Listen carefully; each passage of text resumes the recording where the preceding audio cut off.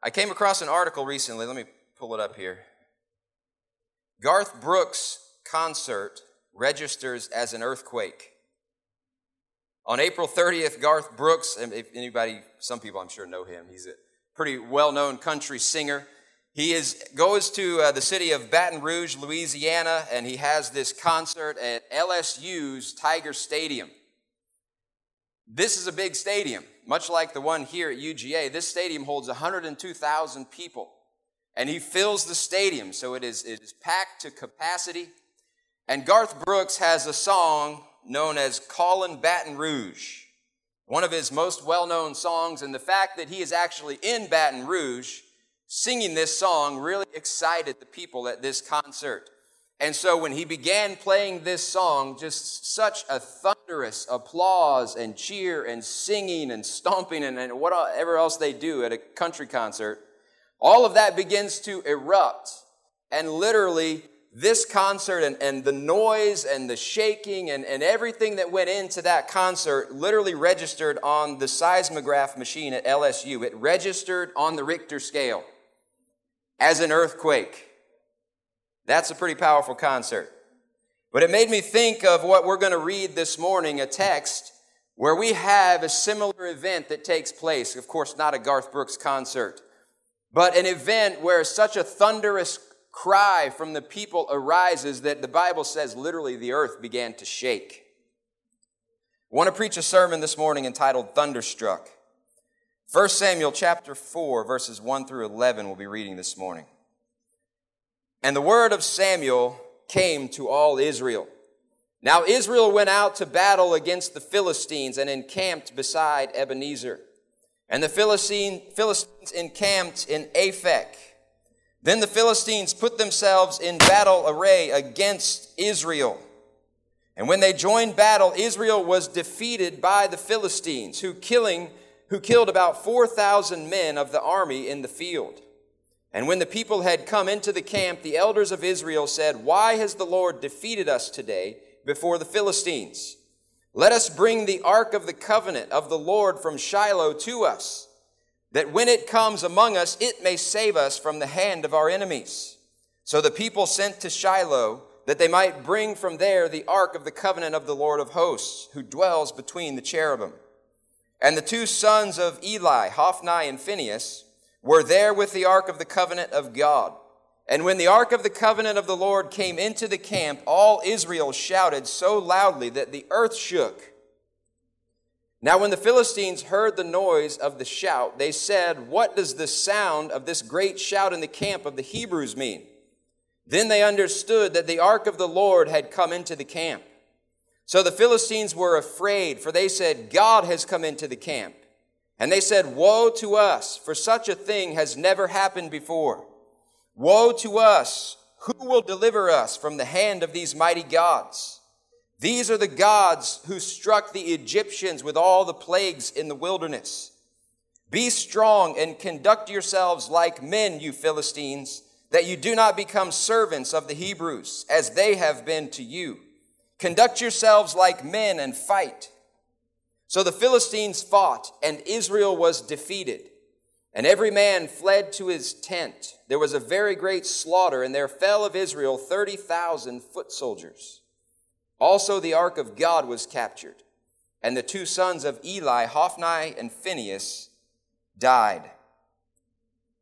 I want to look firstly at Israel's defeat. Verse 1 says, "Now Israel went out to battle against the Philistines." Now, this was a common experience, a very common reality for the children of Israel as they're there in the promised land. When they were called to go there, their command from God was to wipe out all the enemies that they found there. Unfortunately, they did not fully comply with God's commandment, and they left many of those enemies there. For that reason, they had to face many of those enemies repeatedly as they would come and encroach upon the land of Israel and attack them and assault them. Other enemies that arose were just simply over time. Others just, communities of people, kingdoms grew up around them, and they began to also attack the children of Israel. So Israel was faced with this difficulty and challenge of always having enemies nearby. And it is important for you and I to understand this morning that the Old Testament history of the children of Israel, part of the reason why we have that in Scripture is to present a physical picture of spiritual truth for you and I as Christians. In 1 John 4:3-4, it says, "And every spirit that does not confess that Jesus Christ has come in the flesh is not of God. And this is the spirit of the Antichrist, which you have heard was coming and is now already in the world." And so there are spiritual forces that are at work in the world that would seek to oppose the will of God. Whether that is to oppose the will of God individually in your life or against your family or against churches or against cities, against nations, there are spiritual forces at work that the Bible says are the spirit of the Antichrist. Influences and spirits that will work against the will of God. And this is a constant reality. It is a constant opposition that you and I face every day as Christians. And what is so amazing to me is how many people treat their Christianity as if it's just an accessory to their life. You know, you go and you buy a car and you make choices. Do I want the fancy touchscreen? Do I want power seats? Do I want heated seats? Do I want air-conditioned seats? Do I want a third row of seats? You have all these different accessories and choices that you make. These are add-ons to the vehicle. And people treat Christianity as if that's just an add-on to their life. As if it's just something that's meant to make their life just a little bit better. They can just be a little bit more blessed. Just have a little bit more peace. But how many know the reality is we're at war? We are facing a battle. There is a very real enemy that is at work against your soul. Heaven and hell are at stake. Your eternal destiny is at stake. Christianity is not an accessory to your life. It's supposed to be your whole life. It's supposed to be what you give yourself completely to, not an add-on. And in our text, Israel is facing this same reality, but in a physical sense. The enemies of God have come out against them. The enemies of God, the Philistines, are ready to throw down with the children of Israel. Verse 1 says, the Philistines encamped in Aphek. Now that town or that region, Aphek, what that literally means is stronghold or fortress. That tells us that they were in a position that was well fortified, a position that they had held for some time. They had had plenty of time to develop reinforcements, develop walls, develop a system and strategies to protect themselves and to hold that territory. It would be very difficult to defeat and overthrow them. Verse 9, it tells us that the Philistines, they say, "Be strong and conduct yourselves like men, you Philistines, that you do not become the servants of the Hebrews, as they have been to you."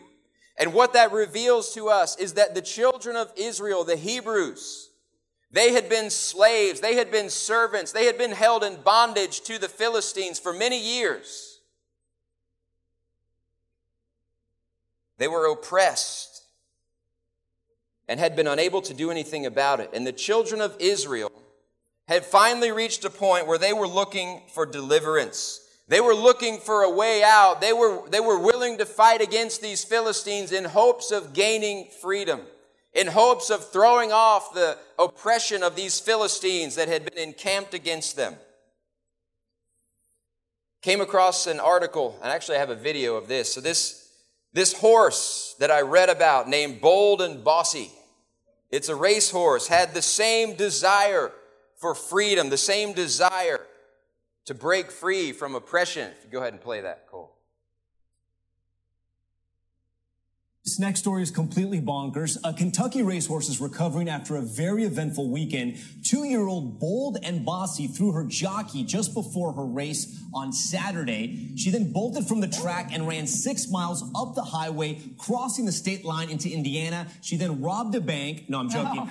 Police officers and trainers corralled the horse and placed her into a barn to settle down. And then get this, Sunday morning, the barn caught fire. Bold and Bossy suffered some burns on her neck, but her owner says she's expected to make a full recovery. She's having a tough time. That's good. Bold and Bossy. Well, that's a good name for that horse with that spirit.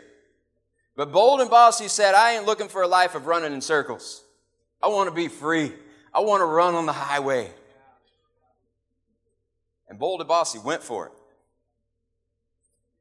And as the children of Israel are looking at their situation and considering the oppression and the bondage that they had been suffering under, they are ready to go to war. They are ready to fight the Philistines. But unfortunately, the outcome of this battle is a disaster. Verse 2 says, Israel was defeated by the Philistines, who killed about 4,000 men of the army in the field. So they come up against this Philistine army. They go in with high hopes. They go in with desire and expectation of freedom. They're thinking, we are the children of Israel. We're fighting against these pagans that don't know the true God. We're fighting the enemies of God. Surely God is going to give us victory. Surely God is going to set us free from this oppression. But things didn't turn out the way that they anticipated. And when they found themselves defeated, 4,000 soldiers being slain, they run away and they begin to ask the obvious question, why? Verse 3. When the people had come into the camp, the elders of Israel said, why has the Lord defeated us today before the Philistines? And this is a good question to be asking. How many know? It is a good question for them, and on the surface it makes sense for them to wonder, why in the world did we lose? Why should God not allow us to have victory over His enemies? We are God's chosen people. This is supposed to be the promised land. We are the lineage of Abraham and Isaac and Jacob. Why wouldn't God give us victory? But how many know? There are different reasons and motivations when people ask the question, why? Sometimes people ask with a very genuine motivation. They genuinely want to know, wow, something happened that I don't understand. Why did it happen? And there is a genuine desire to know the cause and the effect so that I can do something to fix that, so that that doesn't happen again. Or if it's something good, why? I want to know why that happened so I can make it happen again. But not everyone who asks the question why really wants to know. If you've ever raised or dealt with teenagers, you know they're great at this. They'll ask a question. They'll ask you for advice. They'll ask you about some situation. And you give them the good, parental, godly, wise, righteous advice. And then they go and do something completely different. Like, what did you even ask me for? Why did you bother to ask if you're not even going to listen to what I said? Often people ask why just because they want to complain and mumble about something that they don't like, or they want to justify themselves and say, well, this bad thing happened, but it's not my fault. Why would this happen? I did X, Y, and Z. They're not actually looking for a solution. They just want to complain a bit. And in our text, unfortunately, the children of Israel, they're asking the question why, but with the wrong motivation. Look at verse 3 again. It says, why has the Lord defeated us today before the Philistines? Let us bring the ark of the covenant of the Lord from Shiloh to us, that when it comes among us, it may save us from the hand of our enemies. So they begin to ask the question, why? But notice, did they even wait on God to answer? They said, God, why? I know, let's take the ark. They did not even allow God an opportunity to answer their question. They just simply barged ahead with their own idea. They barged ahead with what they thought was going to be a solution to this problem. And how many know when you ask the question why, it's usually good to wait till you get an answer?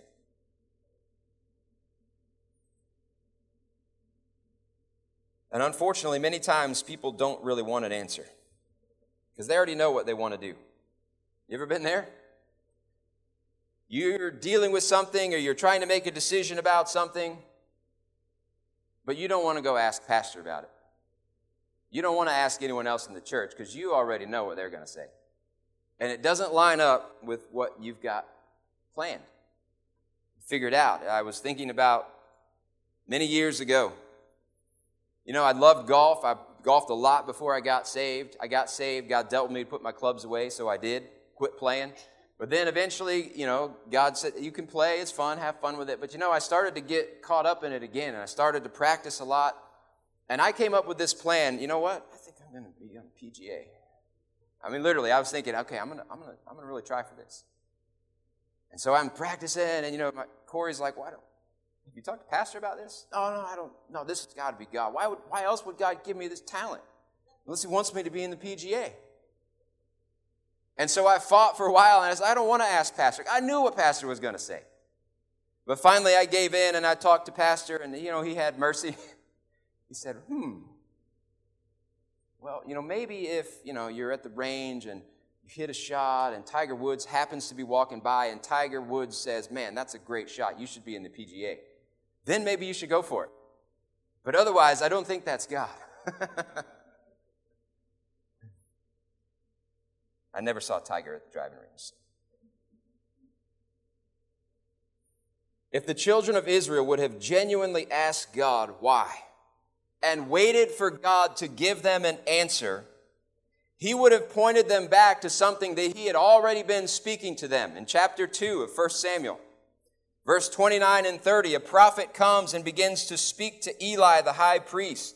And he says, why do you kick at my sacrifice and my offering which I have commanded in my dwelling place, and honor your sons more than me, to make yourselves fat with the best of all the offerings of Israel, my people?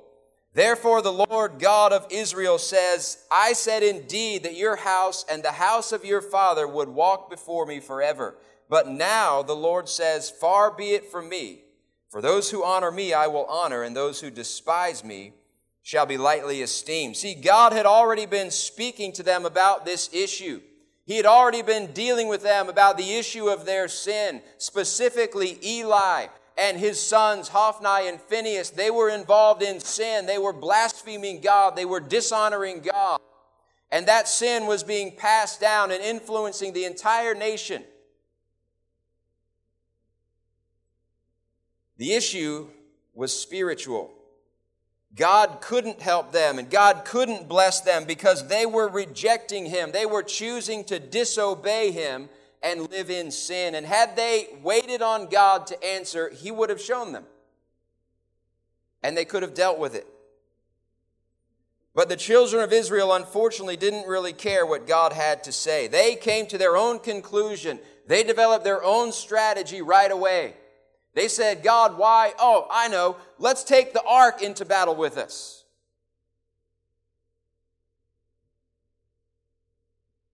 And they thought they had a plan that was going to work, that was going to bring victory for them. I want to look secondly at trusting in the ark.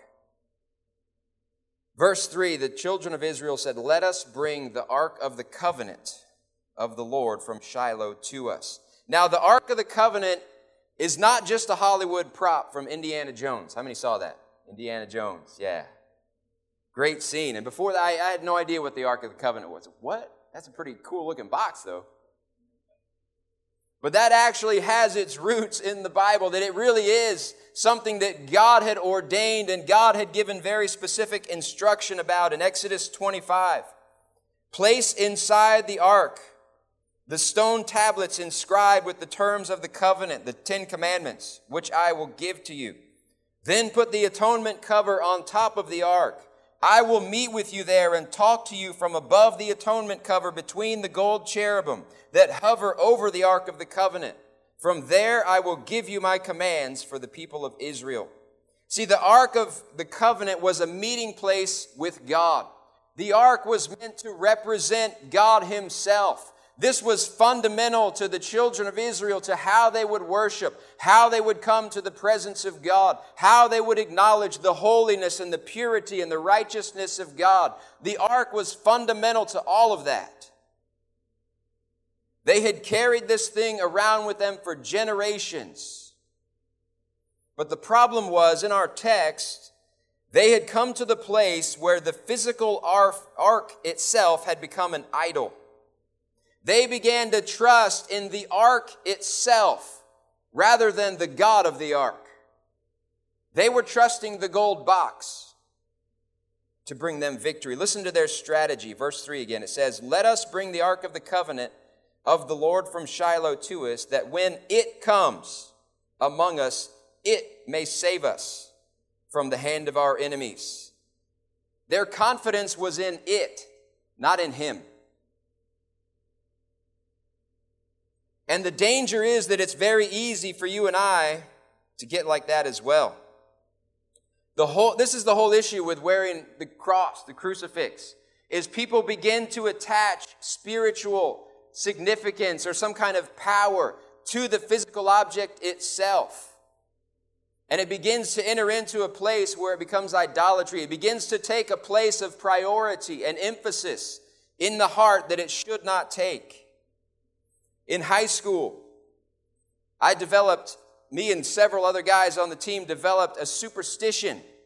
Every game day, we would wear Adidas slides, I guess you call it. I just always call them flip-flops, but slides. And we had these like weird dress socks that we would wear with those slides, and then our team shorts, and then we had a soccer shirt that had the whole schedule on it. We would have to wear that every game day. And the night before every game, we would go out to the soccer field, and we would roam around with our eyes closed and just wait until we could feel the energy. We called it our stick spot. We were going to we would just walk around until we felt, we'd stop. Mark it right here. This is the spot.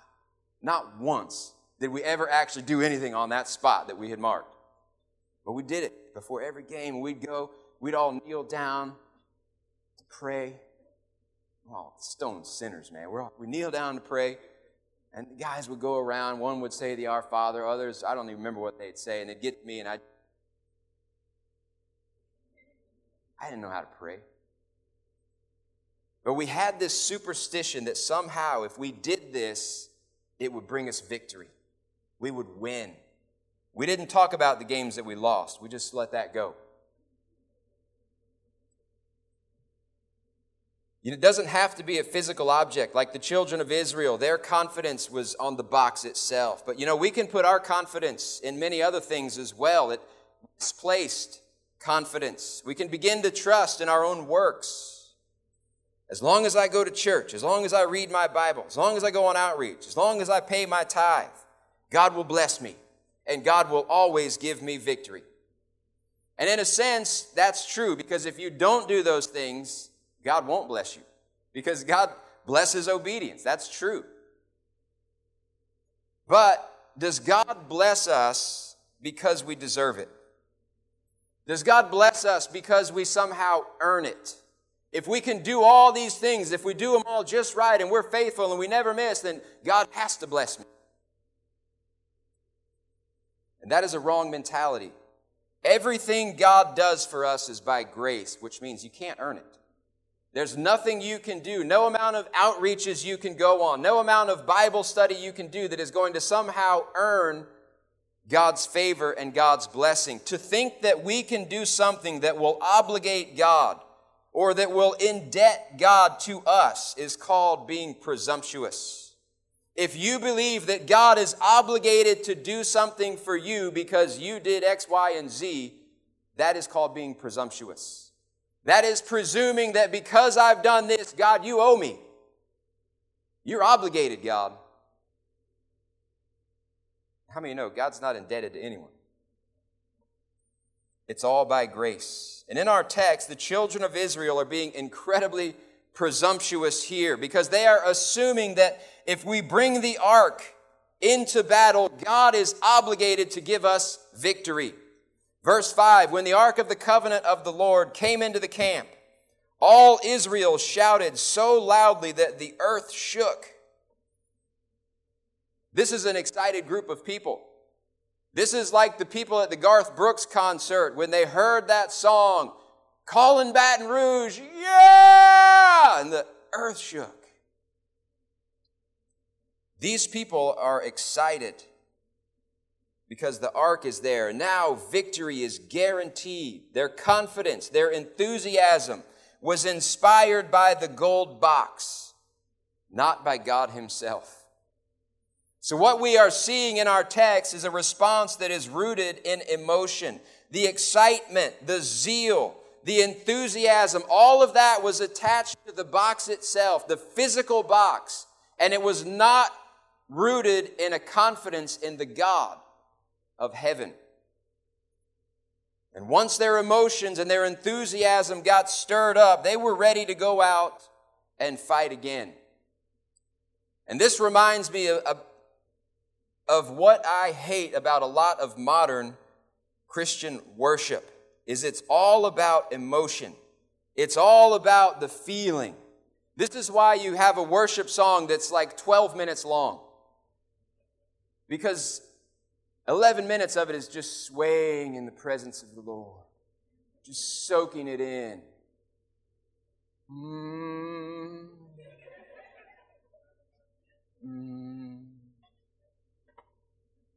It's sickening.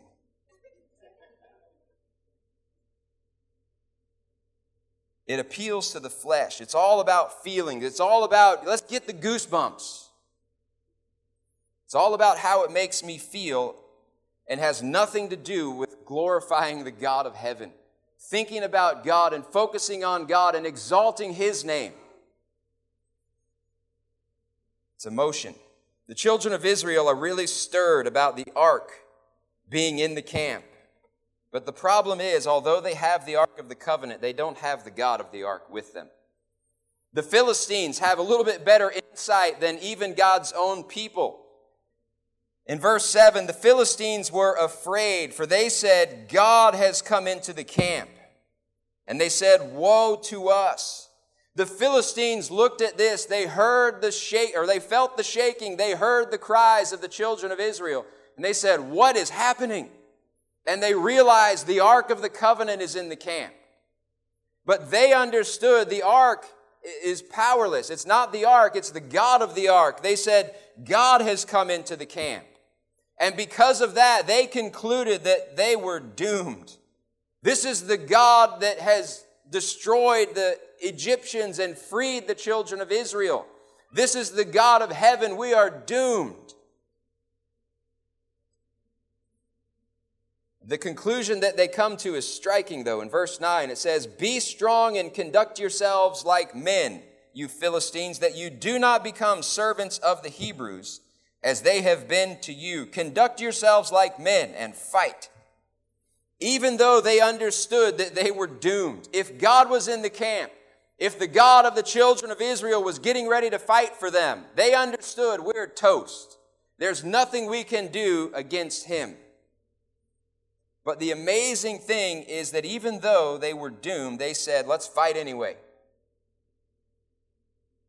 Would to God we had churches filled with people like that. Even though they were doomed, even though they felt they had no chance against the God of Israel, they still said, let's fight anyway. The sad reality, though, in much of Christianity, though, is even though we are on the side of victory, even though we serve the God of the universe, the God that has defeated Satan, defeated death, defeated hell, so many Christians are afraid to fight. So many Christians are afraid to make a stand against sin, to make a stand against this world, to come against the powers of hell that are holding people in bondage. They're afraid to fight. The Philistines weren't afraid. And this reveals something about the devil. Even though ultimately he will lose in the end, he's still going to fight you. Even though Jesus Christ has won the victory for you and I, the devil doesn't just roll over. The devil's not just going to give up and let you go about your merry way. The devil is going to fight anyway. And you better be ready for it. I want to look last at trusting in the God of the ark. So in our text, in spite of the emotional frenzy and the excitement and all that was stirred up within the children of Israel by having the ark there, verse 10 says, so the Philistines fought, and Israel was defeated, and every man fled to his tent. There was a very great slaughter, and there fell of Israel 30,000 foot soldiers. Also the ark of God was captured, and the two sons of Eli, Hophni and Phinehas, died. The first time they came out and fought against the Philistines, 4,000 died. This time they're coming out to fight them again, but they have their master plan in place. They've got the ark of God with them. They are sure that they're going to win this time. Only this time it's 7.5 times worse. Instead of 4,000 dying, 30,000 die. And to top it all off, Hophni and Phinehas, the priests, are killed in this battle, and the ark of God is taken. Stunning defeat. And again, we come to our question, why?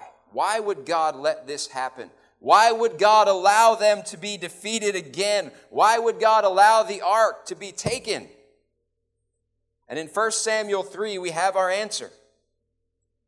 Verse 11 through 14, Then the Lord said to Samuel, I am about to do a shocking thing in Israel. I am going to carry out all my threats against Eli and his family, from beginning to end. I have warned him that judgment is coming upon his family forever, because his sons are blaspheming God, and he hasn't disciplined them. So I have vowed that the sins of Eli and the sins of his sons will never be forgiven by sacrifices or offerings. See, the problem with the children of Israel was spiritual. Again, if they would have asked God and inquired, God would have told them. But they didn't ask God. They had their own plan, and they did not address the root of the problem, which was a spiritual problem of sin. It started with Eli, the high priest, and it flows down through his sons, Hophni and Phinehas. These are the leaders of the children of Israel. These are the ones that are supposed to be setting the standard, the ones that are supposed to be looked up to, setting the pace. Follow me. If you follow me, I will lead you to God. That's their calling. But unfortunately, they failed miserably at this. And as the sins of these leaders of Israel are working in them, they begin to flow down to all the people that they are leading. And they were lost. In 1 Samuel, I think it's chapter 1, it says the word of God was rare in those days. There was a famine of the word of God because the children of Israel had been led astray by the leaders themselves. Their hearts were turned aside to idolatry and uncleanness. And because of their sin and their persistent unwillingness to repent, in spite of the fact that God warned them over and over again, finally it came to the place where judgment had to fall. Judgment had to fall upon Eli, Hophni, Phinehas, and the entire nation of Israel. And this reveals a sobering truth. How many know leadership matters? Leadership is incredibly important. Eli was the high priest. His sons were designated as priests laboring within the tabernacle of God.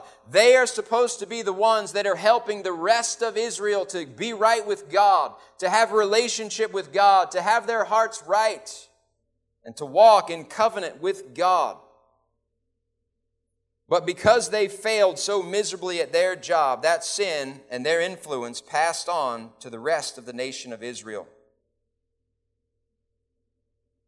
James 3:1 says, My brethren, be not many masters, knowing that we shall receive the greater condemnation. James is highlighting this truth as well about the reality of leadership, the importance of leadership as he issues this warning. Those that are in positions of leadership will be judged more critically because you have influence. When God raises you up in ministry, God raises you up and puts you in a place where you have influence with people, there is a greater expectation because of that influence.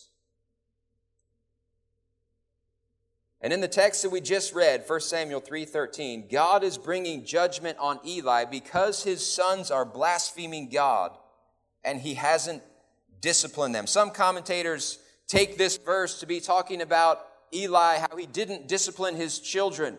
growing up, kind of the idea of spare the rod, spoil the child. And I believe that certainly is part of the equation here. Likely the place that his children are at now, where they are unclean, they are not honoring God, they are blaspheming God and living in blatant sin. I'm sure a lot of that traces back to Eli's unwillingness to discipline them as he raised them. But the real issue here has to do with his position as high priest. These are adult sons. These are grown men. They're married. They have their own families. It's not like Eli can spank them and set them right. But Eli, as the high priest, has a responsibility to judge sin and to make a stand against unrighteousness in the house of God. And this is where Eli failed. He would not judge his own children in the house of God. He knew that they were up to no good. He rebuked them. He didn't like what they were doing. He didn't like the reports he was hearing about their activities and their behavior. He didn't like it. Then he told them. But that's where it stopped. He refused to judge them and remove them from their place of leadership and ministry in the tabernacle. And Eli eventually reached the point where God said, okay, enough is enough. It's time to bring judgment. You're obviously not going to obey me. You're obviously not going to do what I'm telling you to do.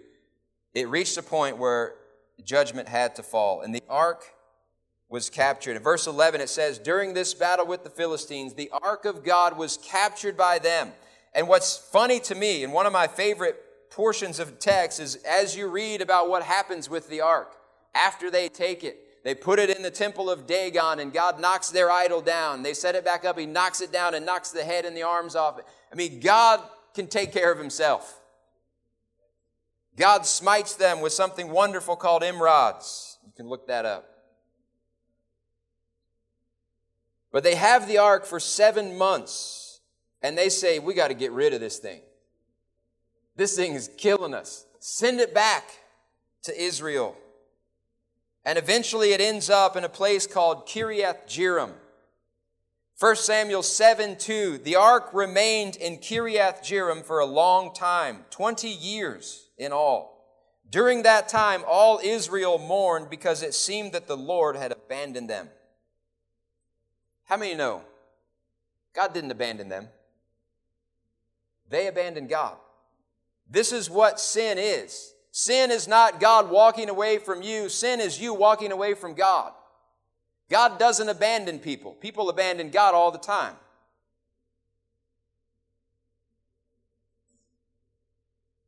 But it says that they felt like the Lord had abandoned them. And after 20 years, the children of Israel finally come to the place where they're ready to get right. They understand that they have rejected God. They understand that much of what they have endured was their own problem, was because of their own sin and rejection of God himself. And in verse 3, 1 Samuel 7:3 says, then Samuel said to all the people of Israel, if you are really serious about wanting to return to the Lord, get rid of your foreign gods and your images of the Ashtoreth. Determined to obey only the Lord. Then he will rescue you from the Philistines. So they are at a place where they are finally ready to deal with their sin. They're finally ready to ask the question why and listen to God's answer and then respond to God's answer in obedience. They're willing to repent and they begin to cry out to God. They begin to plead for God to help them. They're no longer relying on any, trick, any strategy that they can come up with. They're crying out to the God of heaven saying, forgive us, we repent, help us, the Philistines are coming. And in verse 10 of 1 Samuel 7, it says, now as Samuel was offering up the burnt offering, the Philistines drew near to battle against Israel. But the Lord thundered with a loud thunder upon the Philistines that day, and so confused them that they were overcome before Israel. There was no ark there that day. They weren't gathered around the golden box and cheering because the golden box was there. This time, God himself was there. This time, the God of heaven thundered into that environment. I don't know what he did. I don't know if he just stomped or if he spoke. I don't know what he did. but he thundered that day. Last time, the thunder that the Philistines heard was the thunder of emotion and enthusiasm and excitement that was raised by the children of Israel themselves as they cheered the golden box. But this time, it was God himself that was thundering on their behalf. God was thundering from heaven, and as God thundered upon the Philistines, the Bible says that it shook them, that it threw them into panic and confusion, and it so disoriented them that the children of Israel were able to wipe them out and win a great victory that day. What a different outcome. The Philistines are routed. The Philistines who had held them in oppression. Remember, they were already in oppression in our text in 1 Samuel 4. Now the ark had been in Kiriath Jearim 20 years, so we're talking 20 plus years that they have been held in bondage, oppressed by these Philistines. And then finally, they realize, wow, we should probably repent. We should probably get our hearts right with God and invite God to help us. And as soon as they do, the outcome that day is very different. God gets involved, God overthrows the enemies, and God gives them a great victory that day. And Samuel is established as the prophet of God, as the judge, the leader of Israel, the man whom God would speak through and they would listen to. Thank God. Some insights from these lessons. First of all, we are at war. There is a very real enemy named Satan that hates you. You guys all look good, but I'll tell you, the devil hates you. The devil hates your guts because you remind him of God, and he hates God. And the devil is at work all the time trying to come up with strategies, trying to come up with ways to assault your life, to assault your marriage, to assault your family, your kids, your workplace. The devil will do anything he can to come against you. But thank God, we serve a God that will give you victory. And the key is to understand that this is a spiritual war. It's not fought with flesh and blood, but it is waged in the spiritual realm. Second, don't rely on emotions to determine God's will for your life. I'm not preaching against emotion. We're emotional creatures. God made us that way. And emotions are a wonderful and a beautiful thing when they are in the right place. But if emotion is what drives your life, if emotion is what stirs you in your service to God, if that's all that you're serving God based on is when you feel good, when you feel excited and enthusiastic, yes, let's go for God. But when the feelings aren't there, what happens then? Don't serve God from emotions. Serve God from a choice to obey and honor God. Let the emotions follow. And finally, when we live in obedience to the will of God and rely upon Him, God gets involved supernaturally and God will do things that we cannot do. When the children of Israel raised an incredible shout from themselves, it did nothing to bring them victory. But when God thundered from heaven, it brought an incredible victory. God wants to get involved, and God can do things we could never do if we'll trust and obey Him. Let's bow our heads this morning. Every head bowed, every eye closed in reverence to God. Hallelujah. What a good God we serve. Thank God. One of the greatest miracles in all of life is the miracle of salvation. When Jesus Christ is able to reach down into someone's heart, forgive them of their sin, and change them forever. It is the greatest miracle that we can experience this side of heaven. And if you've never experienced that miracle of salvation, you've never been born again, you've never made a decision to repent and surrender your life to Jesus Christ, but you would like to do that this morning, raise your hand and we'll pray with you. Anyone here? Or maybe you were saved, you've been born again before, but you're not living for God. You're backslidden. And you want to rededicate your life to Jesus Christ. You want to turn your life back over to Him. Raise your hand and we'll pray with you. Anyone here? Praise God. God has a plan. God has a purpose. And if we will seek God, if we will look for the mind of God and allow God to speak His plan into our lives instead of just saying, here's my plan, God, I want you to bless it. If we will seek God, find the mind of God, cooperate with Him and do what He is doing, God will move on your behalf and do things in your life that you could never do on your own.